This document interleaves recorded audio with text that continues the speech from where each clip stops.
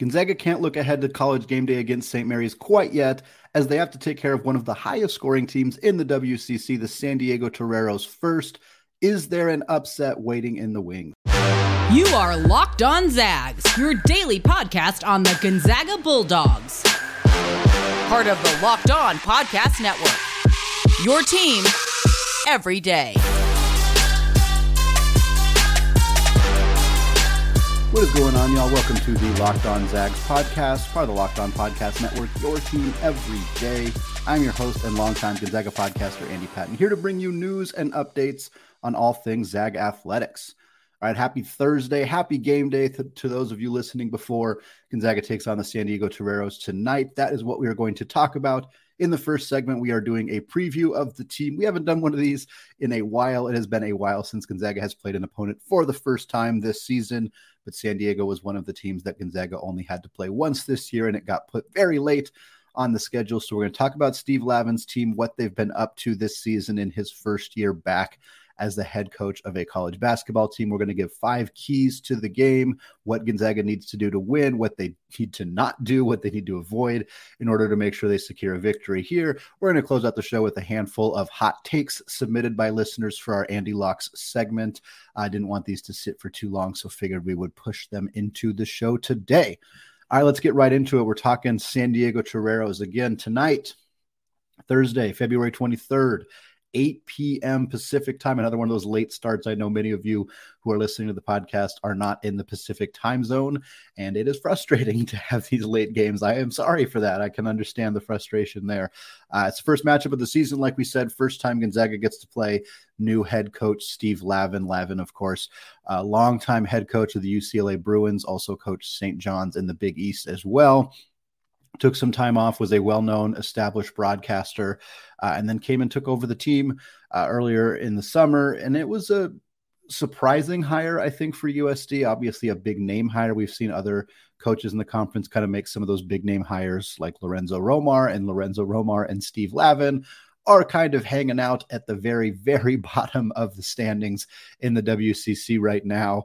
The Toreros are 11-17 on the season. They are 4-10 in WCC play. That is good for 9th place. 2 of their 4 wins have come against Pepperdine, the team in 10th place in the WCC. Their other wins were against San Francisco, and somewhat surprisingly, they did secure a win over LMU, a inconsistent team that Steve Lavin and co were able to pick off. Non-con, they don't have any great wins. They have a win over UC Riverside, a win over UC San Diego. They got an early season win over mid-major darling Florida Gulf Coast. They have some okay losses. They do have a loss to New Mexico State. For those of you who haven't been paying attention, New Mexico State doesn't have a basketball team anymore for the rest of the season. They forfeited the year with some significant hazing allegations and many other things. Spoke about that on the Locked On College Basketball podcast on Thursday's episode for anybody interested in that. But regardless, San Diego also lost to Utah State, UNLV, Cal Baptist, Arizona State, and Cal State Northridge, among a handful of other teams as well. Currently, KenPom has them as the 204th best team in the country, one of the worst teams in the WCC, for as much as the WCC gets lauded for being a high school conference, Mickey Mouse conference, whatever people on Twitter like to type behind their keyboards. There's not very many teams outside the top 200 in KenPom. Typically, the WCC ranks a little bit higher than that. USD is one of the exceptions, and it's because of their defense, quite honestly. Offensively, KenPom ranks this team 65th in the country. 68 teams make the field of 68. That means that Steve Lavin's team has one of the best offenses in the entire country. But defensively, I had to reread this to make sure it was correct. Defensively, KenPom ranks USD 333rd. That's pretty much last. It's not quite last, but it's pretty darn down there. This is a horrendous defensive team. And it doesn't take a whole lot of research to pick up on that. This team gave up 99 points in a loss to Pacific. They gave up 98 points in a loss to LMU. They gave up 88 points in a loss to the University of Portland. They gave up 85 points to St. Mary's, which I know St. Mary's is one of the best teams they have played all year, but that is shocking to see St. Mary's score 85 points in a regulation game just because of the way that they limit possessions. They also gave up 91 points to Arizona State. This team doesn't guard anybody. It's a pretty good sign for Gonzaga. We'll get to that a little bit later. Tempo-wise, they're 106th, so they run a decent tempo. They like to get out and run a little bit, not as much as many of the other teams in the conference, not as much as Pepperdine, for example, not as much as Gonzaga would like to do, certainly more than some of the slower teams in the conference, a la St. Mary's and many other teams like that, but not really a significant part of their game, I don't think. Now, for San Diego, the players to keep an eye on, they got 3 guys averaging over 14 points per game. Again, this team doesn't have any issues putting the ball in the hoop. They got a lot of issues stopping other people from putting the ball in the hoop. Their leader this year is Marcellus Earlington. He's an all-WCC performer. He's been fantastic this season. 17.5 points per game, 7 boards, 1.5 assists, shooting just under 37% from deep. Bit of a matchup challenge. He's 6'6", kind of an oversized guard wing, plays around the perimeter, but's got some size, some physicality. I think Julian Strother is going to have his hands full here, but I think he's going to be able to handle him. Next up on their list, Jace Townsend. Townsend is their kind of floor general leader in a way. They're not a great passing team. They have 1 guy over 3 assists per game, and I think he's right at 3 assists. Townsend kind of plays the de facto point guard role. He's only averaging 2.5 assists per game, but he is averaging 15 points, and he's shooting a wicked 39% from deep. So he's another guy to keep an eye on the perimeter. And then a player that I was really excited to see this team add, and it has paid off for them very handsomely. That is Eric Williams. Eric Williams, former Duquesne star, transferred to Oregon, had 2 solid years as a role player for the Ducks, and then transferred to join Steve Lavin and the Toreros. 14.5 points, a conference leading 9.5 rebounds. Eric Williams is about 6'6", but he is a tenacious rebounder, nearly 10 a game for Williams. That is something that the Zags are going to need to watch out for. 37% from deep, 2.5 assists per game as well. The big issue for San Diego, defense in general is obviously an issue for them, but they just don't have a lot of size, and they have no rim protection. None. They average 1.9 blocks per game as a team. That is 343rd in the country. There's only about 15 Division I teams that have less blocks per game than San Diego. They do not protect the rim. You think Gonzaga doesn't protect the rim? They do a lot better job than this team does. They just don't have a lot of size. Stephen Jameson II is a freshman. He is 6'10". He plays about 15 minutes per game. That's about it. Part of the reason that we have seen his playing time tick up is because Jaden Dallaire has been out since February 2nd.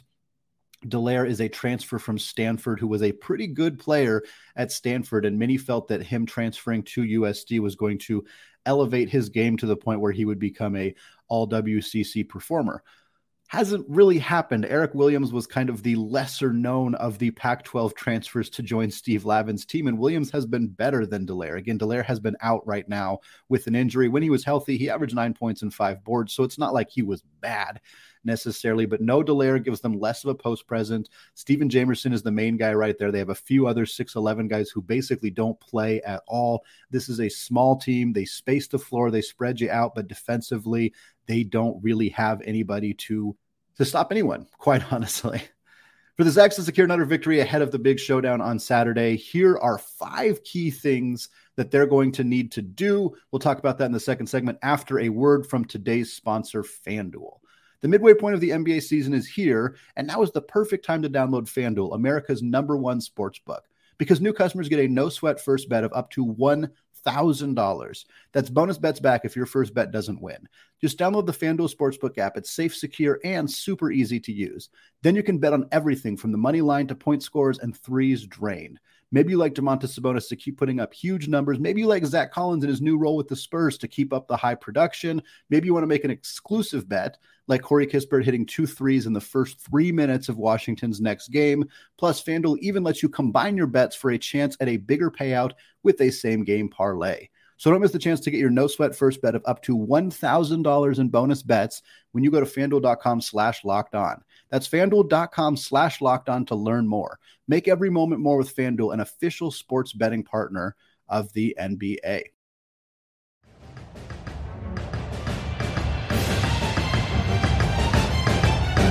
All right, segment 2, still Andy Patton, still Locked On Zags. Still want to thank all of you for making Locked On Zags your first listen of the day.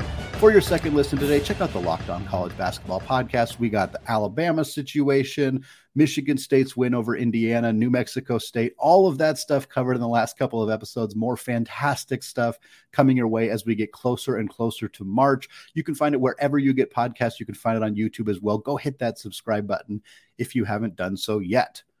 All right, 5 keys to victory here for the Zags against San Diego on Thursday evening. Typically, we do kind of a keys to victory / things I'll be watching for. This one's a little bit more of the keys to the victory for the Zags. I think that this is a game they should win, quite obviously, against the 9th place team in the WCC. I think it's interesting that they're playing a team for the first time this late in the season, and we'll kind of see how that shakes out. The number one key for this team, though, is pretty simple. Get the ball to Drew Timme. And one thing we've kind of talked about on this podcast recently is Gonzaga's over-reliance on Drew Timme earlier in the season and how that has kind of dissipated a little bit as we've seen Strother get a little bit more comfortable being a creator, a guy who goes and hunts his own shot. Rasir Bolton has been going downhill a little bit more, trying to get looks that way, whether it was a conscious decision by the coaching staff to maybe give those guys more autonomy. Maybe they did it on their own. It's hard to say.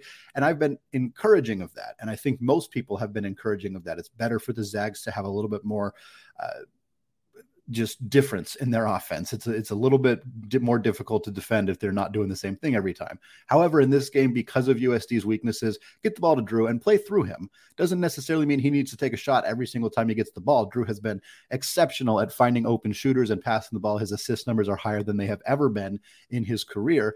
But again, against a team with no rim protection, with not very much size, if USD attempts to single coverage Drew Timme, then he should get the ball every single time down the floor. He could score 30 and a half against this team. Quite honestly, he really, really could. But if they choose to double, which I suspect that they probably will, because it is a very bad idea not to, especially with the personnel the Toreros have, I think that they're going to double, and I think Drew's going to have to find the way to get the ball out to shooters. He has been much better about that. He's been better at recognizing when the double team is coming, where the double team is coming from, who to pass the ball to. So I think that playing through Drew Timme, which is not a secret, it's not a shock.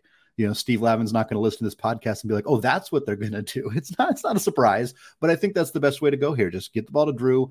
If he's open, if he's got a good look, go to work. If he's not, he is smart enough to know when to kick the ball out. If USD is doing something unique, if they're sending surprise doubles or they're doing something that's preventing Drew from getting the ball out, he's turning it over, he's missing, whatever it may be, then you can pivot. You can do something different. You can run the offense a little bit more through Strother. You can run more high pick and rolls. You can kind of do things a little bit differently, but there's no reason to not start out by giving the National Player of the Year candidate the basketball against a team that can't defend the rim pretty much at all. Number 2 key for the Zags in this one, prevent second chance points. San Diego is 305th in the country in defensive rebounding, but they are 176th in offensive rebounding. Now, 176 is not great. It is about average, slightly below average if you were to just average out all of the Division I basketball teams, but they're still much better on that end of the floor. Eric Williams and Marcellus Earlington are both averaging over 2.5 offensive boards per game. They are guys who get the rebounds, who clean up on the glass, and who try to get second chance points. Gonzaga has struggled to get out in their transition offense this year. It might be tempting in this game to maybe skirt the defensive rebounding a little bit, let Drew or let Greg or whoever's down there kind of try to handle that, skirt out, try to get out in transition. I don't think there's any need to do that. Gonzaga's half-court offense should take care of business just fine against a defense that is, that gave up 99 points to Pacific, for example. I don't think Gonzaga needs to try to get out in transition too much in this game. So for me, I kind of want to see what they did against Xavier, where they're just crashing, sending everybody to the defensive boards. Do not let this team try to get offensive rebounds. The recipe for an upset, and again, it's a difficult recipe to see for this San Diego team in Spokane in this situation, but one of the recipes is to win 50-50 balls, is to out-hustle the other team, and is to get second chance points. You look at a lot of upsets throughout history, that's a big way that it happens. So for Gonzaga, just don't even mess with that. If you get very few second chance points, if you get very few transition points in this game because you are sending everybody to the glass, I think that's going to be fine, because I think the half-court offense is going to be more than capable of scoring plenty of points to beat San Diego in this one. Next up, Key in every game, definitely a key in this one. Defend the perimeter. USD, I think they might try to run. They might try to get those transition threes that BYU did. If I'm a coach in the WCC and I'm watching film on Gonzaga, obviously you're going to watch the LMU game they lost. You're going to watch the BYU game. You're going to watch the USF game. That's what you're going to see, especially against BYU. The 2 times they played BYU, and yes, Gonzaga won both those games, but BYU gave a framework of something that works. Get out in transition, find your spots around the perimeter, set your feet, get your hands out, and you're going to catch a pass, and you're going to catch Gonzaga's defenders sleeping. You're going to catch them unable to find the right guy. They're going to be in switches, and they're going to get confused, and Spencer Johnson's going to knock down 3 after 3 after 3 because that's what happened against BYU. If I'm Steve Lavin and the Toreros, I'm watching that, and I'm trying to do the same thing because they have the dudes to do that. As a team, this team is shooting 36% from deep. That's 75th in the country. They're 4 main players. They have 4 guys playing 29-plus minutes per game this year. Every single one of them shoots 36+% from deep. All of them. This is basically a team with 4 to 5 3-point shooters on the floor at any given time. Again, you want to talk about a recipe for an upset. That's what it is. Second chance points, winning 50-50 balls, hitting open threes, and getting a lot of them. Again, San Diego does not have a good defense, and I think they're going to have to score a lot of points to pull off a victory here. But if Gonzaga struggles to get back in transition, if they struggle to find open 3-point shooters, Marcellus Earlington's going to knock them down. Eric Williams is going to knock them down. Jace Townsend is going to knock them down. And if they're not finding those guys in the perimeter and they're giving up points that way, you could see a situation where USD potentially hangs on for a little bit longer. And that kind of goes into what my fourth, I should say, kind of key for this game is. Let's get a big lead early and let's get those starters to the bench. I'm not super worried about an actual upset here, but I would hate to see USD hang around for 30 minutes, 32 minutes, 35 minutes, because it just doesn't allow Gonzaga to let Drew Timme sit for the last 8 minutes. To let Anton Watson or Julian Strother or Rasir Bolton sit for the last 8, 10, maybe minutes. I would rather see that. St. Mary's is going to be a really tough game. It's going to be hard. It's going to be emotional. It's going to be physical. It's going to be a difficult game. And while I don't think the starter should rest entirely in this game, you need to keep your body fresh. You need to play.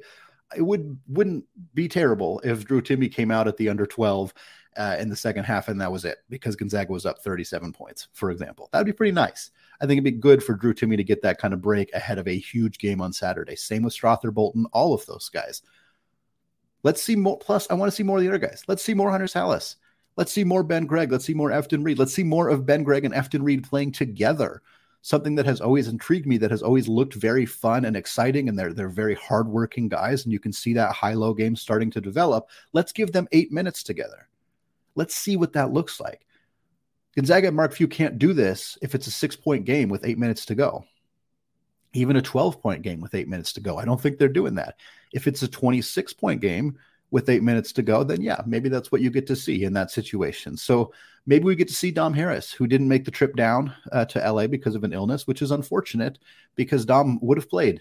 He would have played in that LMU game. He would have played in that Pepperdine game, potentially. We didn't get to see that. It'd be nice to get a chance for him to get out on the home court, play 6, 7, 8 minutes potentially in this game. Maybe we see the walk-ons. Maybe we see more Colby Brooks, more of Abe Eagle. Always fun to get a chance to see those guys. Again, no reason to push these guys past what they are needed in this game when they have the biggest game of the season coming up just 2 days later on Saturday in the McCarthy Athletic Center. And then, of course, again, the final key here, kind of already alluded to it. Don't look ahead. Game day is a huge deal. I mean, it's a huge deal. All these players want to do this. It's been a long time since game day was in Spokane, way too long. This is a massive deal and a huge game, and it's going to be really hard to not think about it. Really hard. But you have to. I don't really like that Gonzaga's game leading into game day is against an opponent they haven't played yet this year with a new coach. There's a lack of familiarity here. Significant lack of familiarity. Yes, this team is familiar with Marcellus Earlington and Jace Townsend. They were there last year. Wayne McKinney coming off the bench. They're familiar with him. They're not familiar with Eric Williams or not as familiar with some of the other guys on the roster, but they're also just not familiar with the coaching staff. They're not familiar with how this team is operating. They'll watch tape. They'll be ready. They're more talented. So even at the end of the day, that should win out. It's still basketball, but that, coupled with the distraction of Saturday's game, does kind of create a little bit of a whirlwind. It creates a little bit of a situation where you could see Lavin and co exploiting some cracks and potentially kind of hanging around in this game a little longer than they should. I'm not sold on the job Lavin has done. I don't know how you could be. They're 9th place in the WCC. They haven't looked particularly competitive in a whole lot of their basketball games. You got to give a guy more than a year. I think Lavin made some personnel decisions. Firing a coach after he did a lot of work for him over the summer was kind of a bad look for the program. And I think that it's fair to be a little bit critical of him and what has happened so far. But I still think, he coached at UCLA, he coached at St. John's. He's obviously had some success coaching against high-level teams, against high-level players. And I think that they could try some unique things here in this game to potentially keep this one a little closer. Gonzaga's got to be ready for that. And one of the ways to be ready for that is to not be looking ahead to what's coming on Saturday. All right, I have 2 hot take submissions for Andy Locks that I wanted to make sure I got to this week. So we're going to discuss those right here, right after this.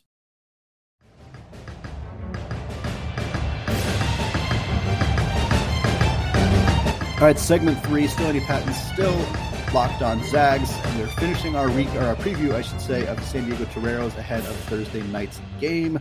We're instead going to take a look at 2 Andy Locks segments for those of you, or Andy Locks submissions, I should say, for those of you who are new to the podcast, new to Locked On Zags, new to Gonzaga, whatever it may be, welcome. Andy Locks is a segment I've been doing for the last year, periodically, typically on Thursdays, where people submit their hot takes, and I grade them. Too hot, too cold, or just right. Hence the name Andy Locks, Goldilocks. It was submitted by listener Christian as an idea. I have loved it ever since. We haven't done a ton of it yet this year, but we got 2 submissions this last week, and I wanted to make sure we got them covered. This first one comes from Twitter user @ThatCrazyUncleF on Twitter, who says, Karnowski is the most underrated GU player of the last decade. His passing ability was better than 40% of the point guards we've had come through the program, but he seems to get left behind when talking about some of the other greats in the program. The winningest player in NCAA history deserves some more love. Yeah, not really a gradable hot take necessarily, but I am happy to talk about Przemek Karnowski, so that's what we are going to do. It's a little hard to say he's underrated. I guess I don't know what context that would be under. If I was ranking him among like Gonzaga centers, it's really hard because his body of work in total is going to be more than, Chet Holmgren's or Domantas Sabonis's or Brandon Clark's. But if I was like picking a team, and that's what you see a lot of, you see Dan Dicko's list that shows up on the ESPN broadcast, and you see, other people I've talked about, like my top 8 team, like my starting lineup and my dream rotation, and many other people have talked about that too. And I don't think Przemek needs to be in that conversation. I think that it's defensible to have him there. And if you're talking about all-time great Zags, especially if you're talking about overall body of work, like I said, then yes, Przemek absolutely needs to be in that conversation. But if I was drafting a team, I would take Chet, I would take Sabonis, I would take Clark, I'd take Drew Timme, I'd probably take Kelly Olynyk over him. And that's less of a knock on Przemek and more of a, holy crap, this team has had a lot of really good big men. You can make arguments for Ronny Turiaf as well. Like we're not talking about everybody. That's insane. It's insane what the big men development has been at Gonzaga. But Przemek is a perfect example of a guy who was really rough when he got to Spokane. That 2012-2013 team with Kelly Olynyk, Elias Harris, Mike Hart, Gary Bell, Kevin Pangos, Przemek was on that team. He didn't play much. He was a freshman. He was on that team. And then for him to develop into a guy who helped lead this team to a national championship appearance in 2017 with Nigel Williams-Goss, with Jonathan Williams, with Josh Perkins, that really fantastic team, he was a catalyst for that team. He was a huge part of what they did because of his passing ability down low, because of his low post scoring, because of he wasn't a great shot blocker, but he was a great rim protector just because he knew how to use his size, use his body, avoid committing fouls. He was fantastic. I loved Shem. I loved him. He was one of my favorite players to watch in Gonzaga basketball history. I don't know how underrated he is. I think the passing of time just kind of tends to have players be brought up less. And I do think that's what we're seeing here. And it is unfortunate. People talk less about, some of the guys, Kyle Bankhead, for example, players who were kind of fan favorites. Mike Hart, got talked about a lot for the first 5 years after he left. Kind of hasn't been talked about as much now. Jeremy Jones doesn't get talked about as much now.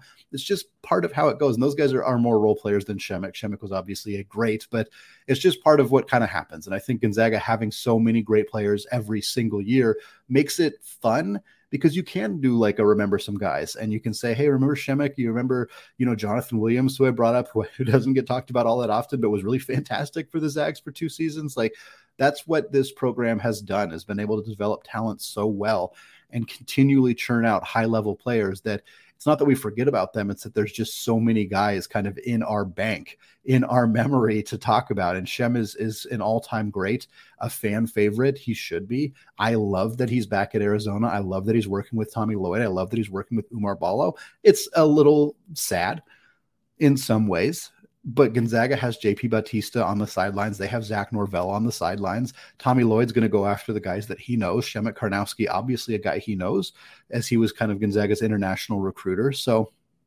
I love it. I love what's going on with Karnowski. I love that we're having this conversation. I love talking about former Zags. I don't know that he's truly underrated necessarily, but I'm always down to talk about former Zags when given the opportunity. Final hot take here submitted from Emily via Gmail. Emily says, this is the year Gonzaga finally wins it all. That is what I'm talking about, Emily. She goes on, Gonzaga's making all their mistakes now and learning all their lessons now. It will all come together in March for an amazing ending. It will be the perfect story. Drew Timmy's return, all the doubts throughout the season, a lower seed, so no haters saying we were gifted an easy path with a 1 seed, etc. I will push back on one thing. There's going to be haters. There are going to be haters. I wish there weren't. If Gonzaga makes a run to the national championship, wins it all as a 4 seed, if they upset 2 1 seeds, 3 1 seeds, a 1 seed, 2 2 seeds, whatever it ends up being, if they run through and beat teams like Arizona and Kansas, et cetera, and win the championship, there are still going to be haters. It's just a fact of life. Those goalposts are going to be moving until they cannot move anymore, and even then people will try. Having said all that, love this hot take. Is it too hot? Maybe. But Gonzaga doesn't normally peak at this time. It's kind of unique. It's kind of fun to see. Even looking at their 2 championship appearances, 2017, when they made that run, they lost to BYU on senior night. That was their only loss, mind you, until the national championship game.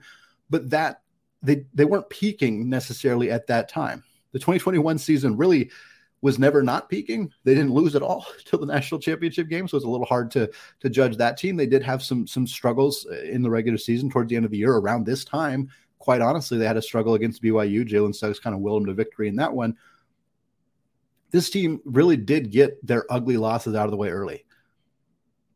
And that's kind of rare. And now they're peaking. And we'll see how they do on Thursday against San Diego. We'll see how they do certainly on Saturday against St. Mary's. That's a huge, huge game for them. But this team does seem to be kind of peaking at the right time. They've opened things up. They've found more offensive opportunities for Strother and Bolton. I think defensively they are improving, although they still have work to do on that area. We've seen Nolan Hickman improve. We've seen Hunter Salas improve. Like, this team does seem to be peaking at the right time. And we haven't really seen that from a Gonzaga team before. How they do to finish out the regular season, how they do in the WCC tournament will really give us a better picture of whether this team is truly at their peak, whether they are kind of continuing the roller coaster that we've seen from them this season. But if they beat St. Mary's on Saturday, if they beat them again in the WCC tournament, if they win handily in the semifinal game there, this might be a team that really is going to the tournament as hot as anybody. And I can't remember the last time that was true for Gonzaga. It doesn't happen very often. So it'll be interesting to see if that happens. I think that there's a chance they get a 3 seed, 4 seed, 5 seed. We talked on Wednesday's episode about some of the matchups and what that might look like. Gonzaga's going to have their hands full. They have some pretty obvious deficiencies that good teams are going to exploit, and they're going to have the talent to do so. But Gonzaga beat Alabama this year. They beat Xavier this year. Very, very good team as well. Like, this team can hang with anybody in the country. And you know what? I'm not ruling them out. I'm not sharpieing them just yet. I think there's absolutely a chance that this is the year that Gonzaga does something really, really special, shocks the NCAA, and wins it all. All right, that is a great note to end it on. So that is going to do it for me today. Enjoy the game on Thursday, Zags fans. Staying up late, get that afternoon coffee going. For those of you who need it, we'll have an episode recapping the game on Friday, of course, previewing that St. Mary's game. We'll also have an episode on Saturday, a fun one coming your way to listen to while we wait for the game on Saturday evening. So check that out as well. And of course, don't forget the Locked On College Basketball podcast, free and available wherever you get your podcasts. Go hit that subscribe button on both YouTube and on YouTube for both Locked On Zags and Locked On College Basketball. Leave a review on iTunes, leave a comment, hit that like button, whatever it may be. It is all very much appreciated. All right. Thank you all for listening. and go Zags.